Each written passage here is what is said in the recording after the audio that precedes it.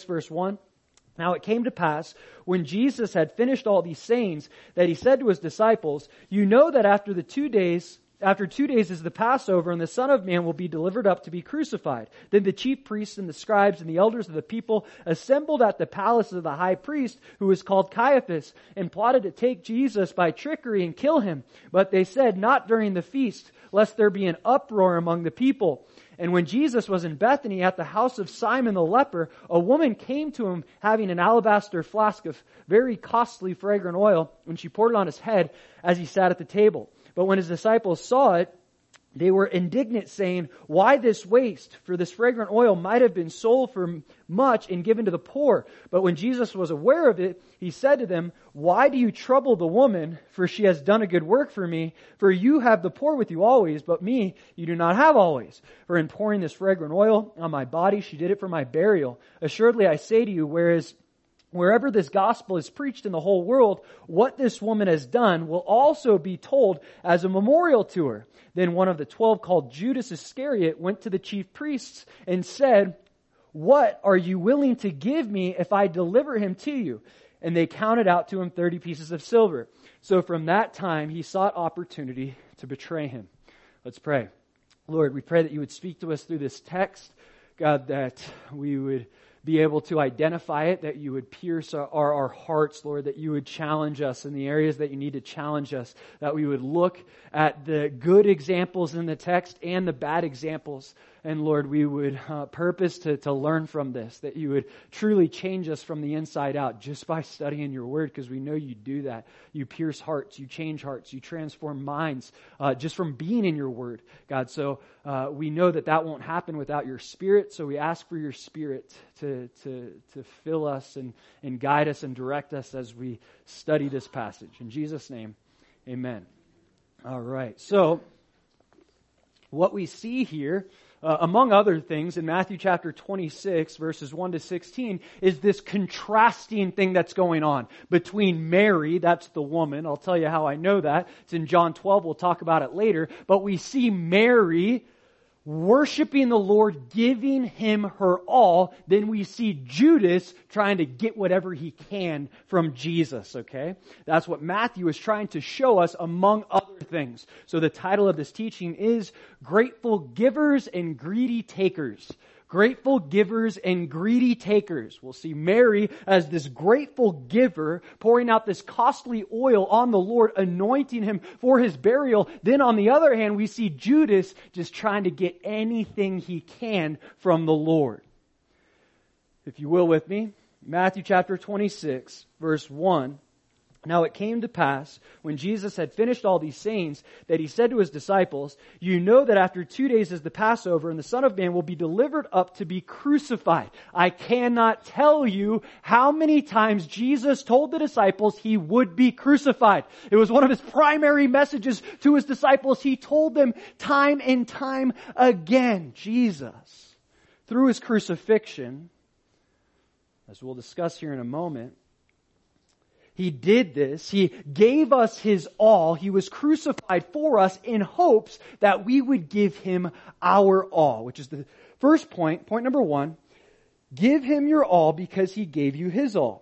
Give him your all because he gave you his all. That's what he did when he was crucified. And that's the message that he's trying to get across to the disciples. Not just that he would be crucified and letting them know what was going to happen, but the implications surrounding the crucifixion. I think especially in American culture, we think crucifixion and we think, great, forgiven for my sins. That's it. But that's not the fullness of what the crucifixion was. It means so much more than that. And the Bible actually challenges us to consider the crucifixion, to really think about it, to really meditate on it. Let me show you in Hebrews chapter 12. In Hebrews chapter 12, the author of Hebrews says, starting in verse 2, "Looking unto Jesus, the author and finisher of our faith, who for the joy that was set before him endured the cross, despising the shame, and has sat down at the right hand of the throne of God.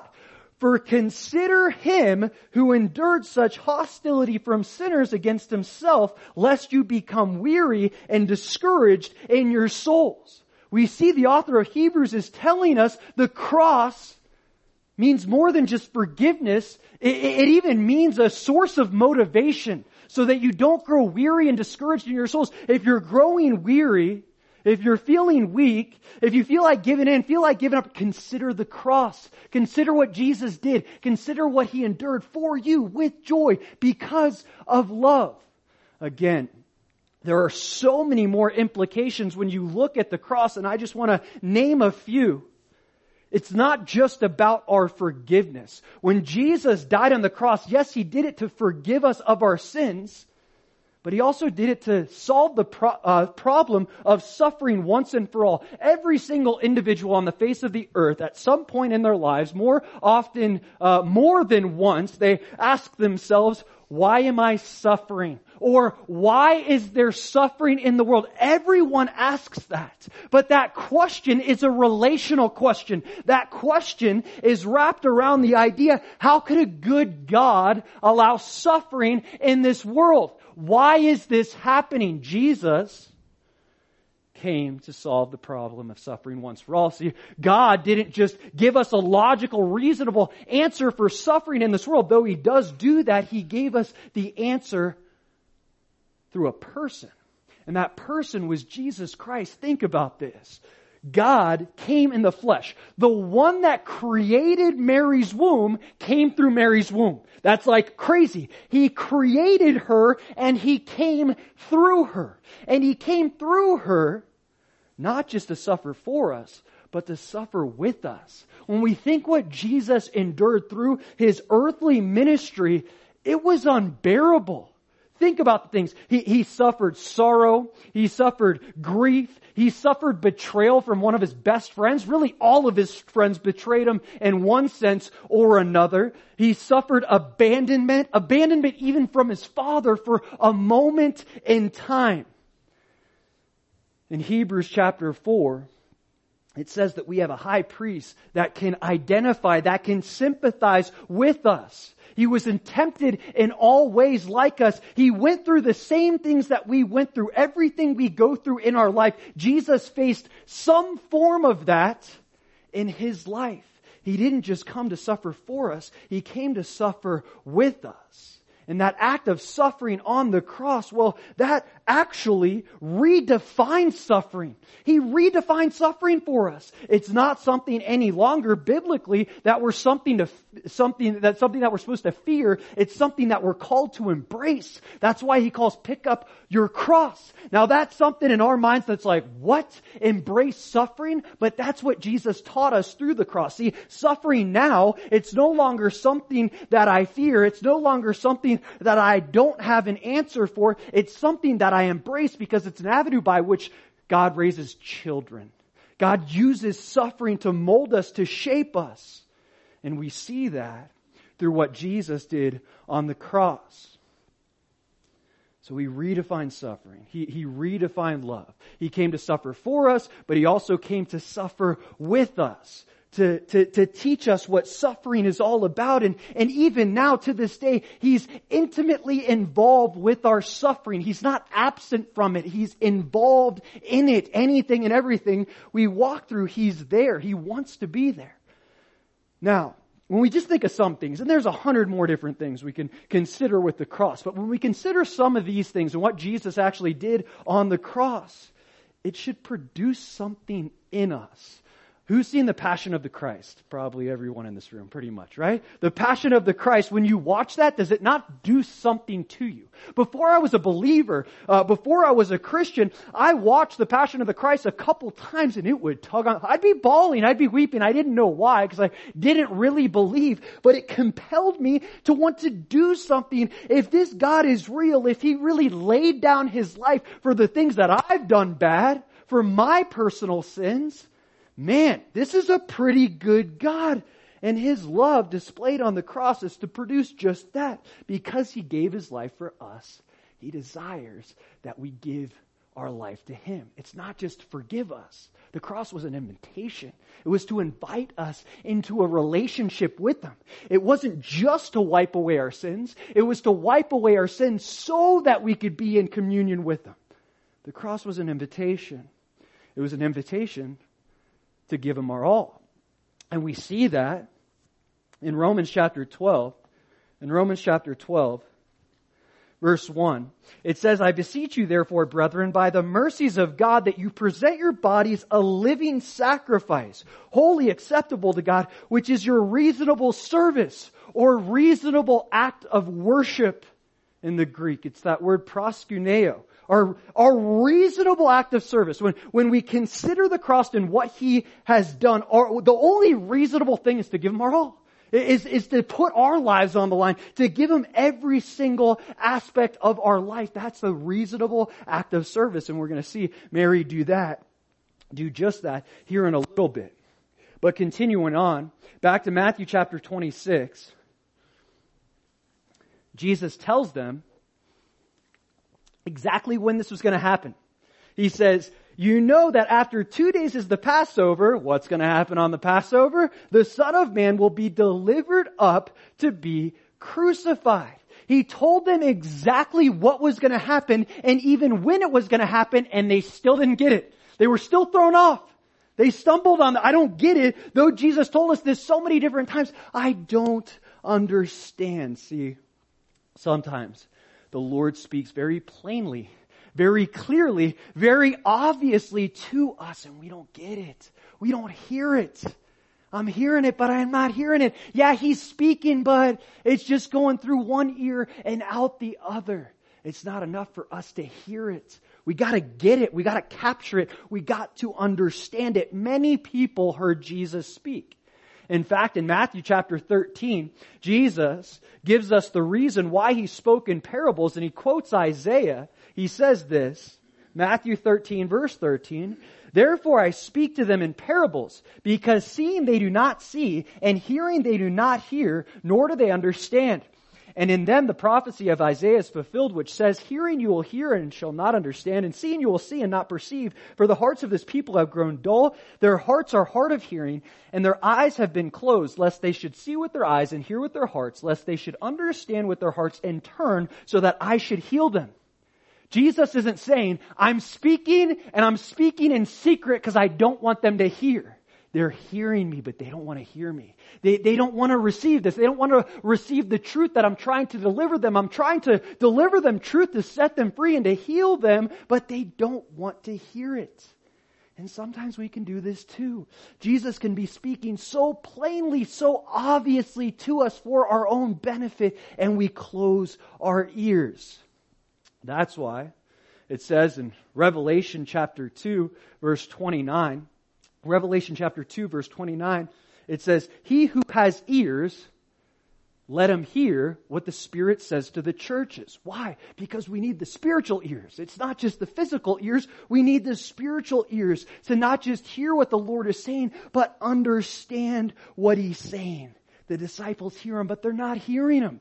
They're not understanding what He's saying. Are you hearing Him? Are you understanding what He's telling you? Has He been telling you something time and time again, and you're hearing Him, but you're not hearing Him? We do this. The disciples did it. It's important for us not just to hear Him, but receive what He's trying to get across to us. He told them the exact day that this would happen on, and they didn't get it. They weren't hearing Him, even though they heard Him. Look what happens. Verse 3.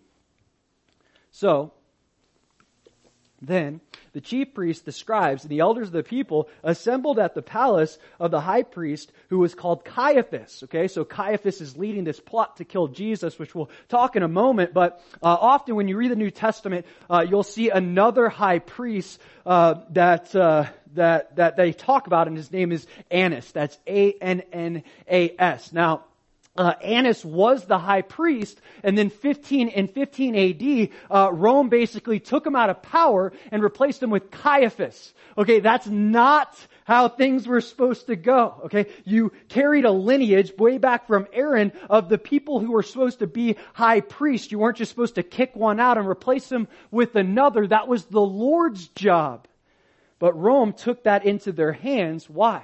Because Annas wasn't acting like they wanted him to. So they put in power Caiaphas, who they kind of had him wrapped around their finger. He could get Caiaphas essentially to do what they wanted. So they replaced Annas with Caiaphas. The reason I tell you this is because you'll see at this time period, Annas is often referred to as the high priest as well, because he technically was, but in a really non-legitimate way, Annas was taken out of power, Caiaphas was put in power. Okay, so you'll see both of them referenced as high priests. What's interesting about this is not only is Caiaphas leading this plot to kill Jesus, we know this obviously happens, it's fulfilled, but in 35 AD, Caiaphas kills himself.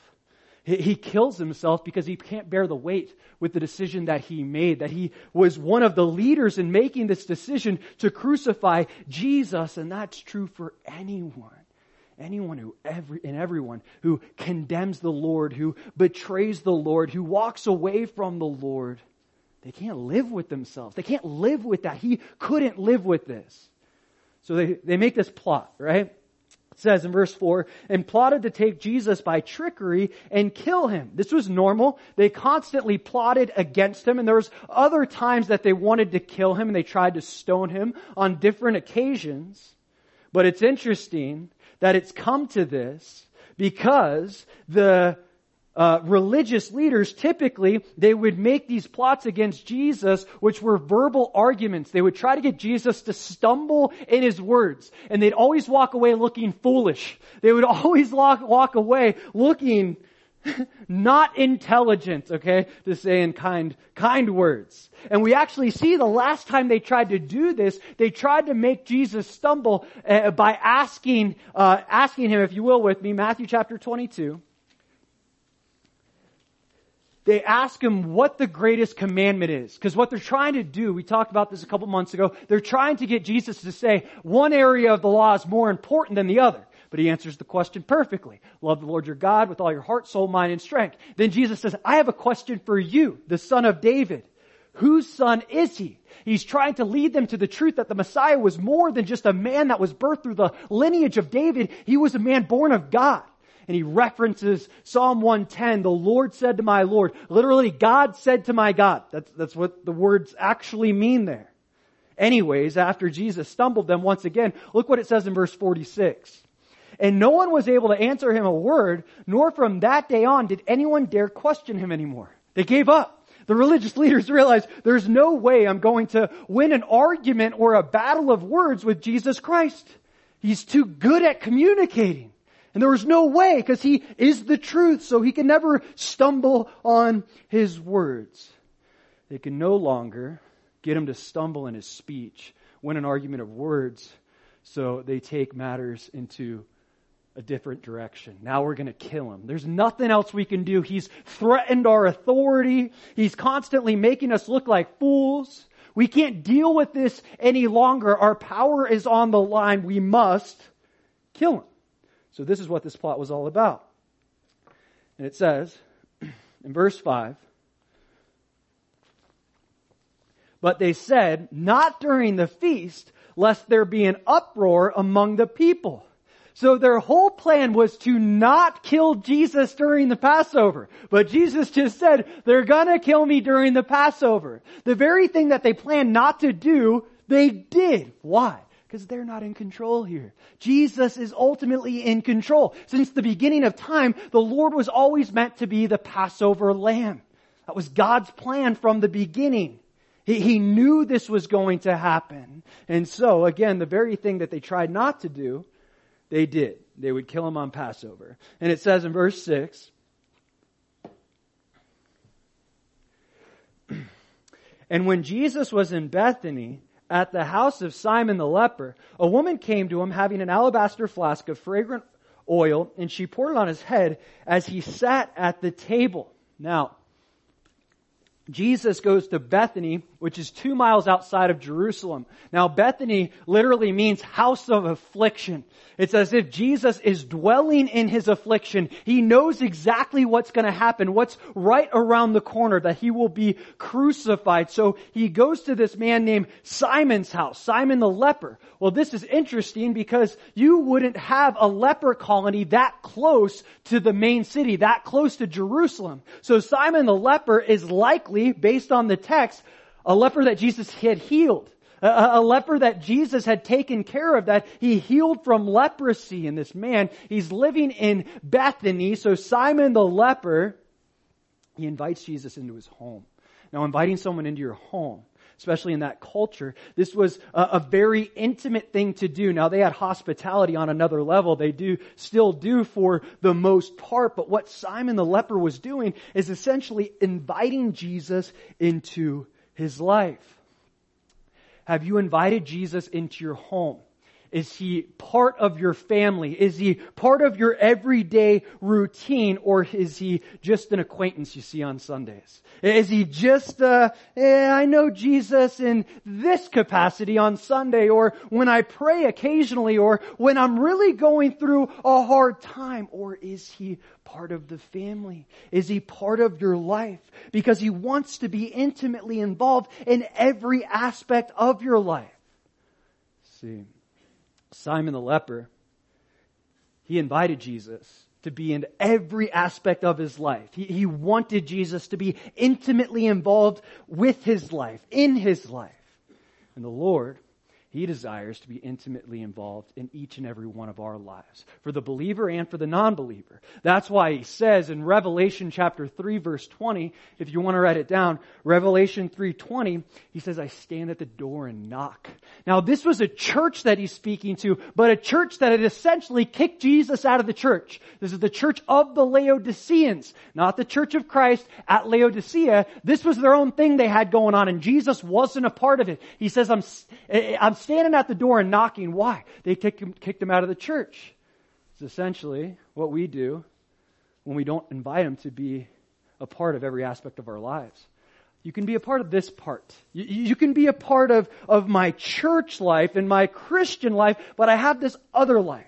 I don't want you to be a part of my marriage. I don't want you to be a part of my parenting. I don't want you to be a part of my job. Be a part of this, but not that. That's not what he's asking. He's asking to be involved in every single aspect of our life. That's what it really means to invite him in even the dark areas, even the areas you don't want him to know about. He wants to be involved in that capacity as well. So, Simon the leper invites him into his home. He comes into Simon's house, and this extraordinary event happens. This woman, it says, verse 7, came to him having an alabaster flask of very costly fragrant oil, and she poured it on his head as he sat at the table. Now we know from John chapter 12, he talks about the same story. We'll reference it later again. But this was Mary, okay? The sister of Martha. And Mary, Martha, and Lazarus, they all lived in Bethany, okay? So Mary is the one that anoints his head with oil. But look what it says here. It says this was very costly, fragrant oil. Many scholars suggest that this was about a year's worth of wages. She's literally laying a year's worth of wages on the Lord's head, or at his feet, if you will. See, Mary understood something. She understood that giving Jesus her all was going to be costly. And that's the second point. Giving Jesus our all is costly. Giving Jesus our all is costly.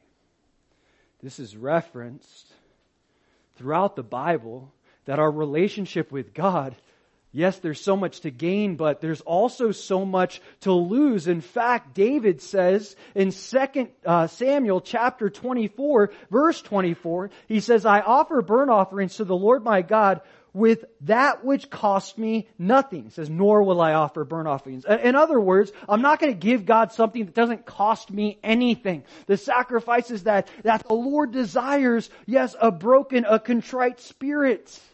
The relationship with God that he calls us to, it costs us something. Living for Jesus is costly.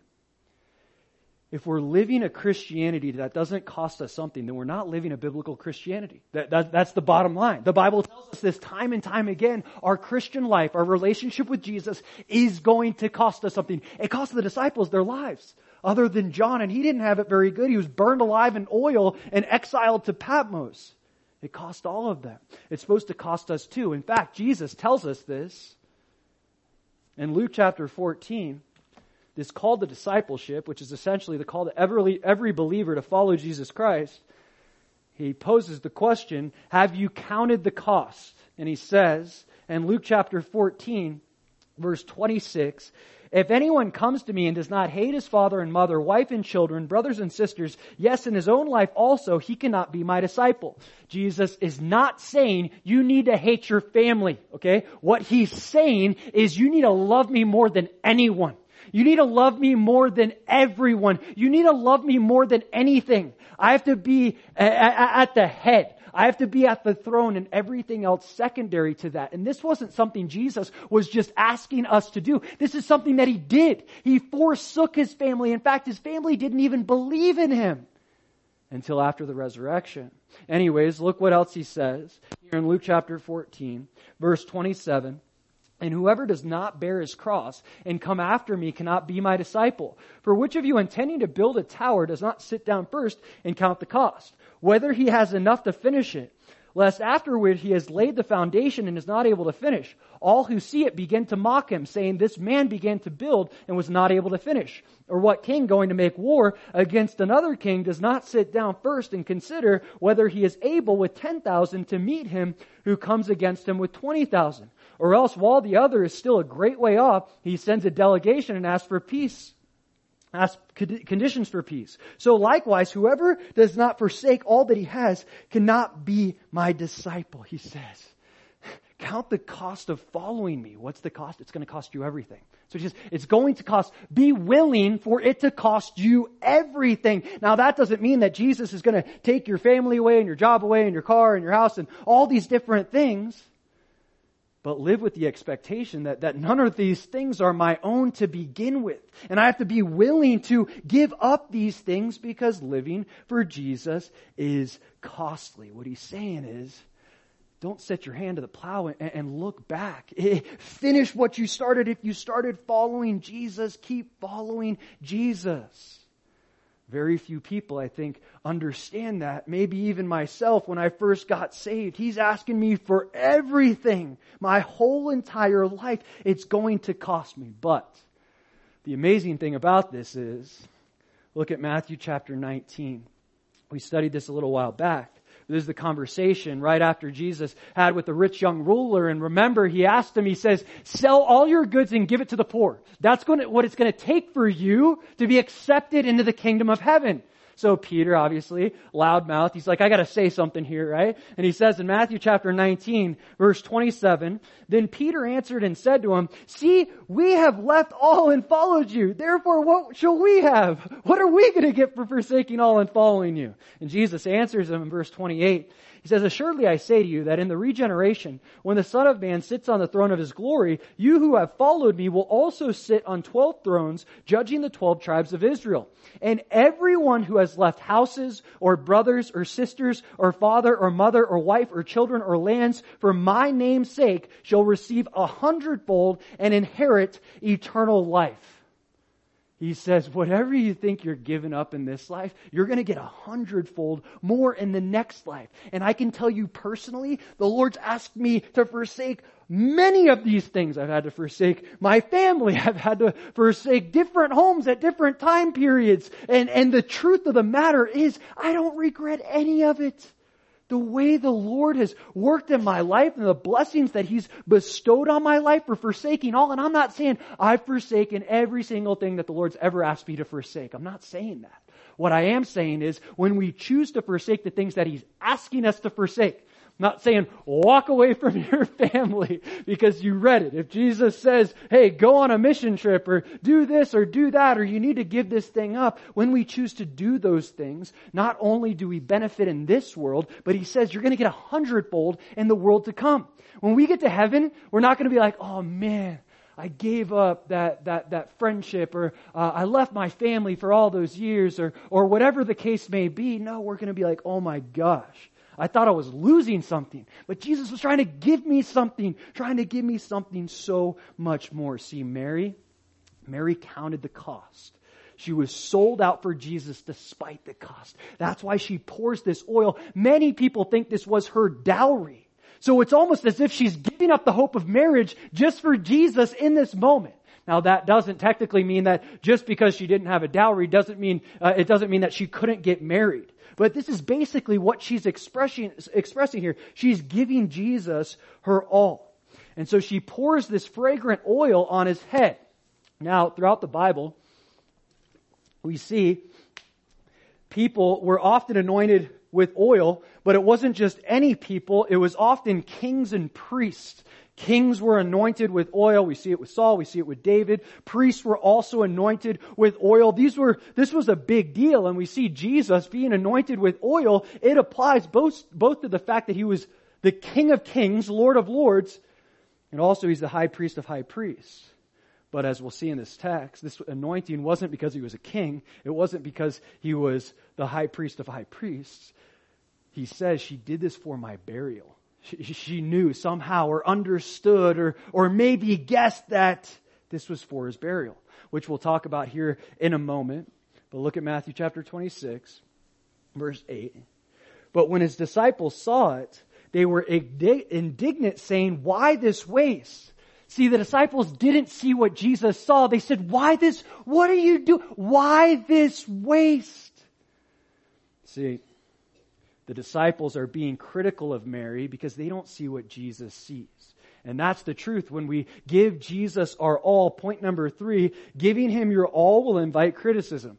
Giving him your all will invite criticism. There will always be a critic when you give Jesus your all. Sadly, but truly, in this case, it's the disciples criticizing her for giving this valuable good, this fragrant oil. When we give Jesus our all, there'll always be someone that has something to say.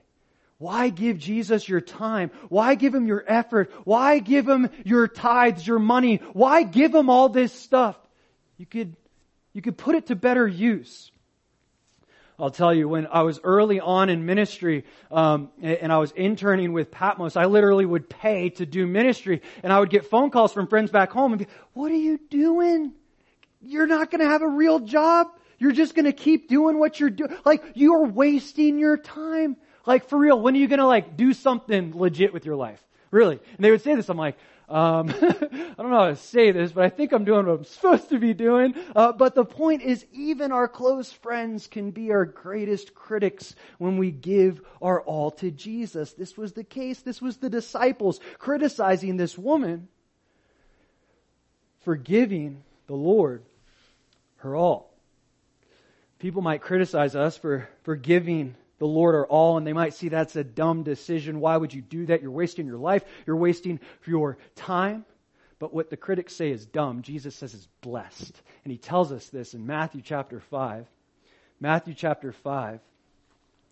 And the Beatitudes, talking about basically the heart behind a relationship with him and the credentials for kingdom living. And he says, in Matthew chapter 5 verse 11, he said, "Blessed are you when they revile and persecute you and say all kinds of evil against you falsely for my sake. Rejoice and be exceedingly glad, for great is your reward in heaven. For so they persecuted the prophets who were before you."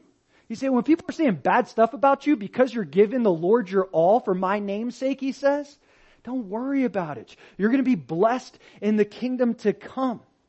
What they say is dumb, I say is blessed. It was funny. The last barbecue, Luke and I were talking, Luke Kibler, and he had posted something on Facebook, and some acquaintance of his responded to it. And I don't even think his response had anything to do with Luke's original response. But anyways, he basically bashed him for having a Bible college degree. And he said, "What a waste of time. Like, what is this Bible college degree going to get you?" And Luke's like, "It kind of hurt, you know." And me and Luke were talking afterwards, and we're like, "We'll see what's a waste of time when Jesus comes back." And this guy's like, "Yeah, you won't be saying that you wasted your time, Luke. This guy probably will." But anyways, the point is that when we're living for the Lord, when we're doing things for Jesus, when we're sacrificing for Jesus, there's always going to be critics. There's always going to be someone that tries to beat us up and kick us down. And this should be expected because Jesus told us to expect this. He says, "Don't be surprised when the world hates you, because it hated me first. And if you're living for me, there are going to be people that hate you or criticize you or think the things you do are dumb for the Lord." Mary, being criticized by the disciples, nevertheless, this was an admirable thing. The disciples continue on in verse 9 and they say, "For this fragrant oil might have been sold for much and given to the poor." They see a better purpose for the oil. Just as other people will see a better purpose for the time, the effort, the service, the finances, whatever you are sacrificing to the Lord, that outsider is always going to see a better purpose for it. You could be using this for a much better purpose. Like, why are you going to church? You know there's football on today, right? There's football on today. It started at 10 o'clock. We got it's Sunday. Sunday's football day. Well, why are you going to church on Sunday? It's football day. You're wasting your time. Why are you serving in that church? Why are you spending? Are they like paying you to come to the church? Then why would you come to the church? And people will make up all these different things and try to beat you down and criticize you and say, man, you are wasting your time, that effort, that energy. It could have been more used or better used somewhere else. This is the disciples that are saying that. But we see in John chapter 12, the same story. This is primarily one disciple, okay? One disciple is pointed out. I bet you can guess who it is. In John chapter 12, verse 4, same story, the anointing at Bethany. Verse 4, it says, "But one of his disciples, Judas Iscariot, Simon's son, who would betray him, said, 'Why was this fragrant oil not sold for 300 denarii and given to the poor?' This he said, not that he cared for the poor, but because he was a thief and had the money box and used it to take what was put in it." See, be careful when people criticize you for giving your all to Jesus. It's very likely that they want something from you. They want something from you. It could be time. It could be, how misery loves company. Why do the church thing? We could go to the bar together. Why are you trying to be sober? It's so much more fun to continue to use drugs. Why do you go to the church and try to stay abstinent? There's so many girls out there, and they'll say all these different things to try to convince you to break this covenant relationship that you've made with the Lord, but almost every time it's because they want something from you. Judas was trying to get something from it. He's trying to get something from the situation. Why waste it there? You could have given it to me. He doesn't care about the poor. He cares about himself. He was the treasurer of the Lord's money, which will come up here in a few verses. Remember that. In Matthew chapter 26, verse 10.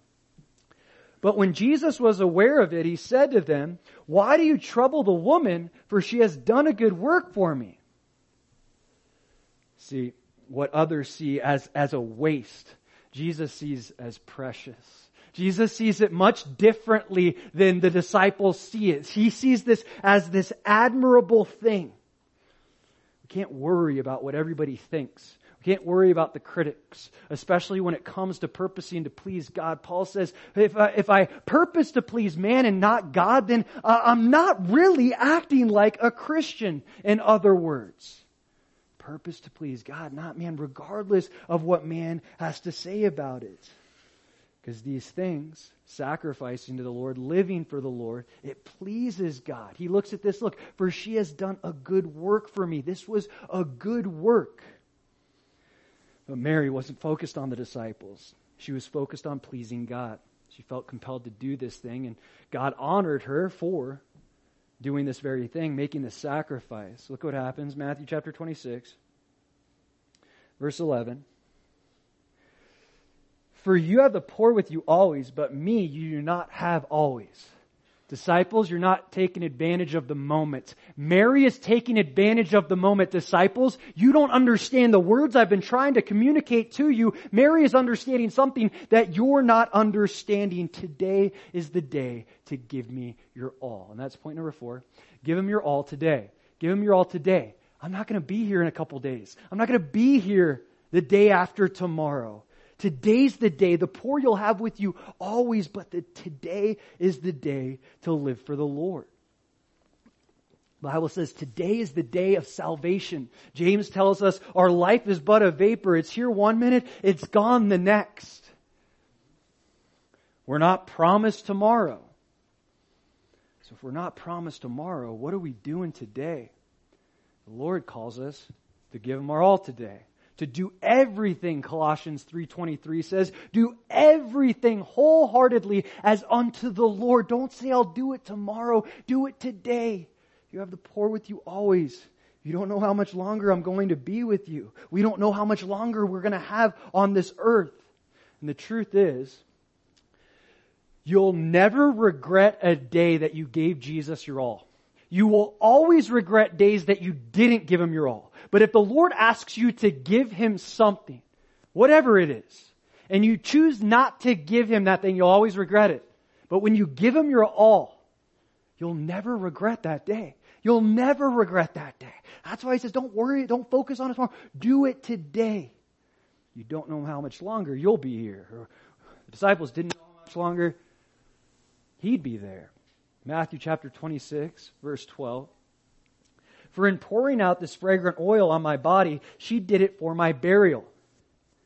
Mary may have understood this. She may not have. We're going to play both sides out. We don't know if Mary knew that she was anointing Jesus for His burial. She might have known that. She might not have. But if she did know that, how would she know that? Because we see another important character quality that's admirable in this person, Mary. Look at Luke chapter 10. In Luke chapter 10, verse 39, it says, and she had a sister called Mary, same Mary, who also sat at Jesus' feet and heard His word. She sat at the feet of Jesus. The disciples heard Jesus speak, but they didn't understand what He was saying. Perhaps Mary understood something that the disciples didn't. Why? Like I said earlier, it's one thing to hear, it's another thing to understand. And when we're in the Word, when we're hearing a message, when we're trying to hear from the Lord, it's not just enough to hear, we got a purpose to understand. You could come to different church services or listen to sermons online and hear a good message, but it's not the same as sitting at the Lord's feet and hearing from Him, understanding Him. What I'm getting at is regardless of what I say, the point is, this is an opportunity. Devotions are an opportunity. So many different opportunities to sit at the feet of Jesus and understand what He's speaking to you personally. What is the Lord trying to get across to me? What is He trying to tell me? I purpose to do that even while I'm teaching because He does it. He wants to get something across to us personally. But if we don't have that mentality of sitting at His feet, engaging in what He's trying to communicate, not just in general, but to us personally, we're going to miss something. The disciples missed something. Mary, perhaps, may have understood something that they didn't. Now, whether she understands that she's anointing Him for the burial or not, there's still something commendable about this. For whatever reason, Mary felt compelled to pour all this expensive oil on the head of Jesus. And she was compelled by the Lord. For the love she had for Jesus, for the love of Christ compels us. And whatever reason, whether she had intellectual understanding or whether she didn't know at all, she did something that the Lord was calling her to do. She's anointing me for my burial. See, sometimes the Lord will compel us to do things that we don't understand. We don't know why He's asking us to do certain things, and it's not important whether we understand or not. The cool thing is, often, when we're compelled by the Lord to do something and we choose to do it, it more often than not ends up being much more significant than we thought it was. It ends up being much more powerful. Pretend Mary didn't understand and she did this and she said, I just felt compelled to do this. And the Lord says, you did this for my burial. After this, He's going to say, everyone's going to remember this to the end of time. This is going to be spoken of everywhere the gospel was preached. I guarantee Mary didn't understand how big and how significant this one act of obedience was. But the Lord is going to say, this is one of the most significant acts that any of my followers has ever done. Look what He says in the next verse. Verse 13. Assuredly I say to you, wherever this gospel is preached in the whole world, what this woman has done will also be told as a memorial to her. Mary didn't know that Jesus was going to say that. She wasn't doing that to gain fame, to gain attention. In fact, Matthew doesn't even mention her name. The only reason we know it's Mary is because John told us. She was doing this just because she felt compelled, because she loved the Lord. She wanted to sacrifice to Him. She wanted to live for Him. She wanted to give Him her all. And Jesus, this doesn't go unnoticed to the Lord. She had the right heart, the right perspective, the right motivation. And she does this act, and Jesus says, man, this is such a commendable act. Everyone that hears the gospel is going to hear what you did. That's amazing. He uses Mary as an example to every believer, to every one of us. This is what walking with the Lord actually looks like. Giving Him something that cost us something. Giving Him our all, our everything, regardless of the critics, regardless of whatever anyone else has to say, doing everything as unto the Lord. And other people benefit because of her sacrifice. We benefit. Every time I read the story, I'm convicted. Lord, what do I need to sacrifice? What am I not giving you? She gave you a year's salary. I don't think I can handle that right now, but what can I give you? What are you asking me to give? So every time for eternity, this story will be used to compel people to respond like she responded. Look at verse 14. Then one of the 12, called Judas Iscariot, went to the chief priest and said, what are you willing to give me if I deliver him to you? And they counted to him 30 pieces of silver. So from that time he sought opportunity to betray him. So it appears that this was the final straw for Judas. He's given up following the Lord. Why?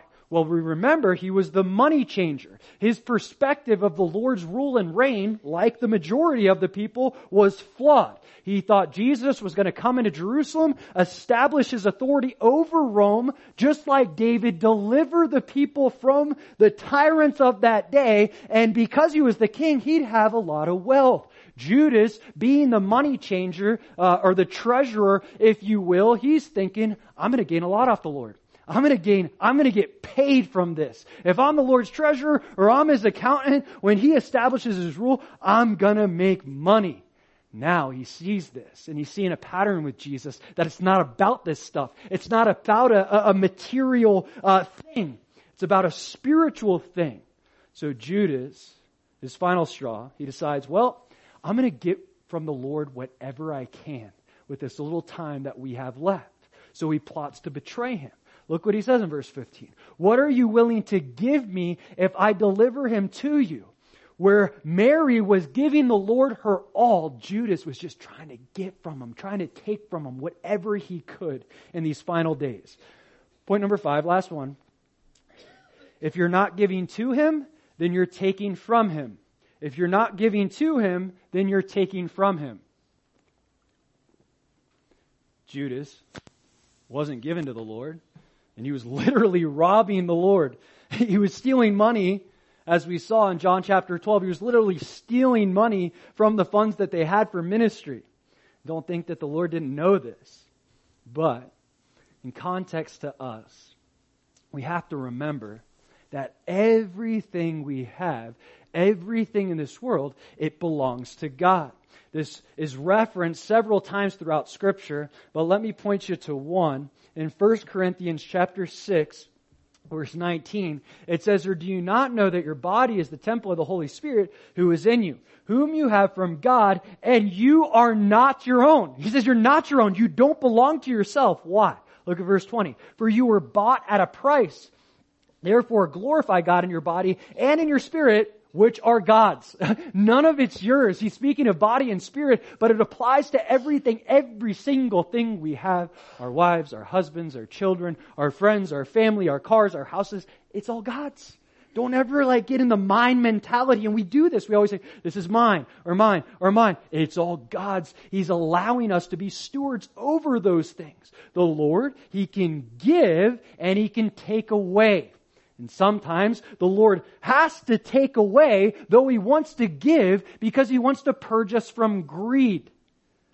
Now, Judas, he was all about taking. And the Lord gave him several chances. We'll look at it next week. He continues to give him chances to repent up until the end. But Judas, because of his greed, because of his selfishness, he sells out the Lord for 30 pieces of silver. That was the cost of a slave. It was a small amount of money. Some scholars say as little as $25. Others say in the hundreds. Regardless, we're not talking about a ton of money. We're not talking about a year's worth of salary where Mary pours out a year's worth of salary. Judas is selling it for maybe $25. Like, what the heck? This is crazy, but this was Judas's mentality because he was greedy. And we're going to see this greed is going to rob Judas of happiness. Later on, we'll see that Judas kills himself. He can't bear the weight. He tries to give the money back, in fact. And then he kills himself. He can't bear the weight of his greed. And that's the truth of greed every time. Greed, it robs us from happiness. That's why the Lord says, give me your all, or give me anything and everything that I ask you for. It's not because He's trying to take from us. It's because He's trying to give to us. Giving is one of the keys to experiencing joy. When we're so self-focused, me, mine, it leads to misery. For Judas, it led him to such a state of misery that he literally took his own life. The Lord asks us to give for our sake. And that giving, it can be anything that He asks us to give. But when we don't give what He asks us to give, we will always regret it.